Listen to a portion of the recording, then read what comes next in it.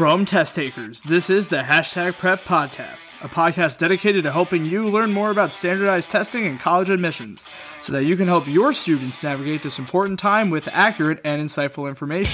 Hosted by Test Takers Director of Development, Andrew Naniakara, and Director of Personnel, Jeremy Freed.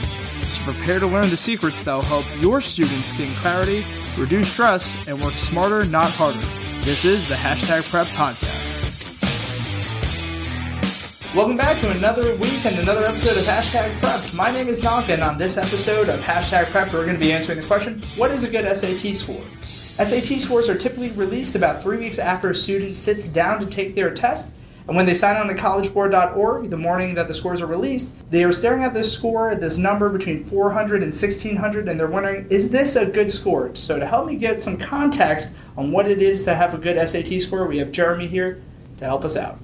So the element that we want to start off with, I think, is the understanding that there is no magic bullet SAT score. When schools are evaluating students and applicants and figuring out how they want to comprise their incoming student class, what they're looking at is a big picture. Okay, you have a few different attributes to the application package. Their high school transcript, their extracurriculars, their volunteer opportunities, their leadership positions, in addition to standardized testing. Though that may be different now that many students have had their last year and change of high school adversely affected by COVID, it's still a larger package that students are submitting and that schools are using as part of their evaluation process. We've talked about in the past the question of is the SAT still important? So many schools are going test optional. What does it even mean to have an SAT score? Well, as we've said, schools still really benefit from the insight that a standardized test score provides. But I think it's in line with the idea that there is no magic SAT score, that some schools obviously feel confident in making their determinations without even having that score to go off of. It's ultimately what we like to call holistic review, that when you apply to a college, they're looking at not just your SAT scores, they're looking at your extracurriculars, they're looking at your GPA, which is ultimately the best indicator of how successful you'll be in college, but it is a comprehensive analysis of who you are as a student before you apply to the colleges.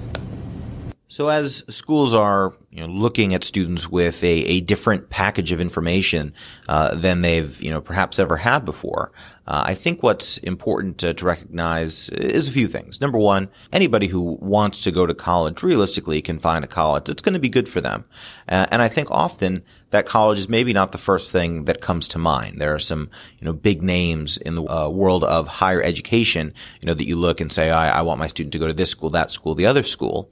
We will sometimes hear of students whose target school is a school that we're unfamiliar with, just something that isn't a bigger name, maybe is a little further away off the beaten path in certain respects, but it's the right school for that individual student. So what we're always in pursuit of at Test Takers is helping students to reach their best possible score, which is not necessarily the same for everyone.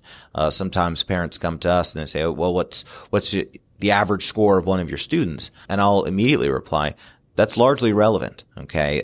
We have students who come to us that are scoring, in 800s, and for whom 1,000 or 1,100 would represent a tremendous triumph. We have students who come to us with scores in the high 14s and 1500s who are trying to get every last bit that they can out of themselves and as close to 1600 as humanly possible. And of course, for them, an 1100 would represent profound disappointment. So the idea of, an average score, what's a good score, that's not something that takes place in a vacuum. It's something that is reflective of an individual student and the work that he or she or they is able to produce.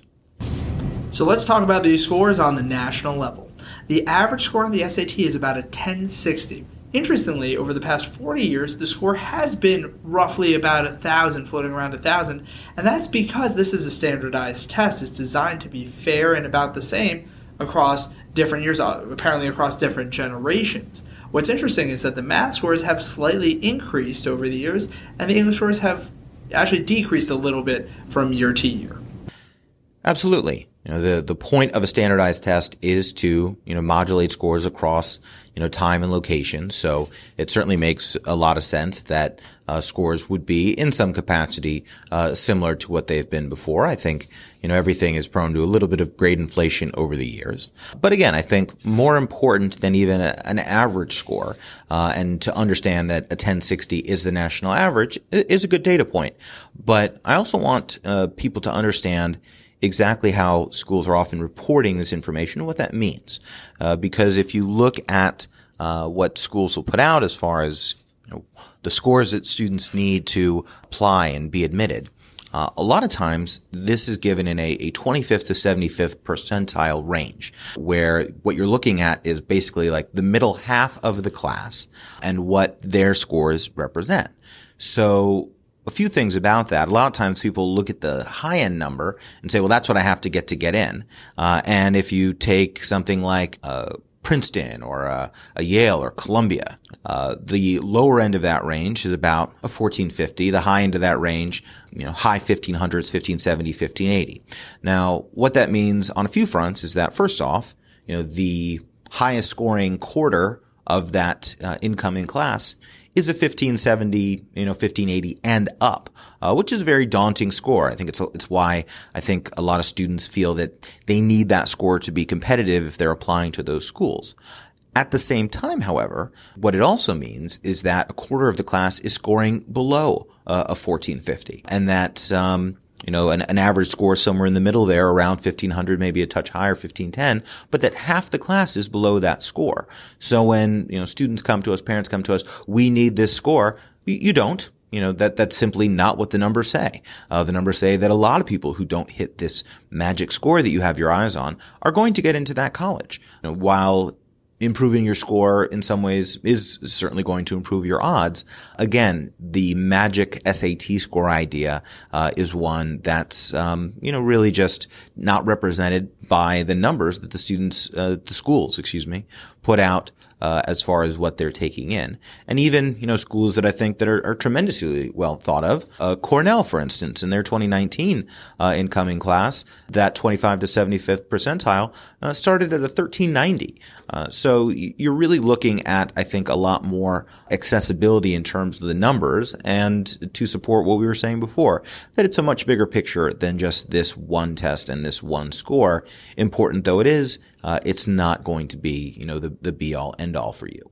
So, before we start our conversation on what the different score ranges can get you in regards to the schools, it's important to understand how admission rates have been affected by the coronavirus. Since many schools have gone test optional, you have many, many more students applying to the schools, which make them look more selective because they're still accepting the same number of students. So while it looks like admission rates have decreased, they're still accepting the same number of students. You just have more students applying because it is test optional. Yeah, and that could be because schools that have gone test optional, students may feel that they have a greater chance of getting into certain places if they don't have potentially a subpar score kind of holding them back. There are, though, also a number of students who decided against going away to college this past fall in 2020 because of Corona, and decided to take gap years or to do other things because they didn't think that they wanted their collegiate experience to start, with Corona hanging over their heads. So for a number of reasons, you see a much larger applicant pool, and because schools only have so many places to put their students, that is going to result in a declining acceptance rate.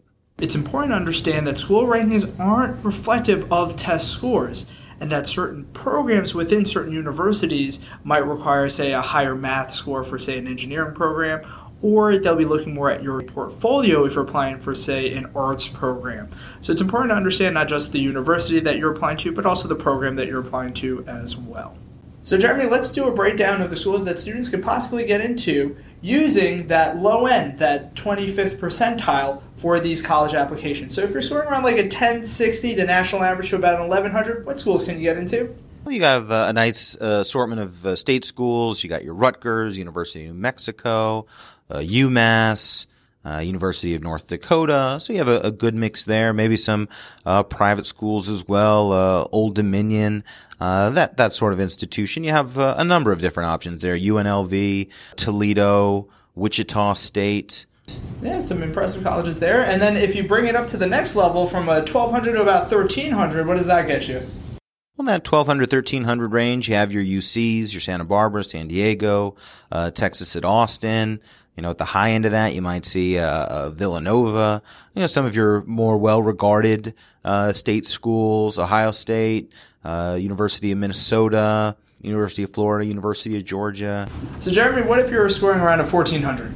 Well, that's gonna, really take care of a lot of good schools. Okay. Your Boston College, your Wake Forest, those have been some risers of late.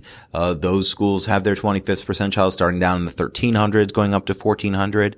But even, some really well thought of schools. Cornell's 25th percentile is just a hair short of 1,400. Notre Dame is right around 1,400. Georgetown, is just a hair short of 1,400, with their 25th percentile.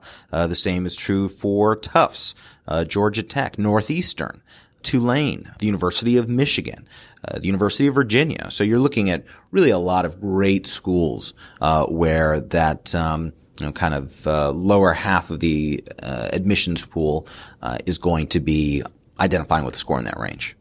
So, Jeremy, at that super high level, at that competitive level, we were applying to those Ivy League schools like, Columbia, something that you went to.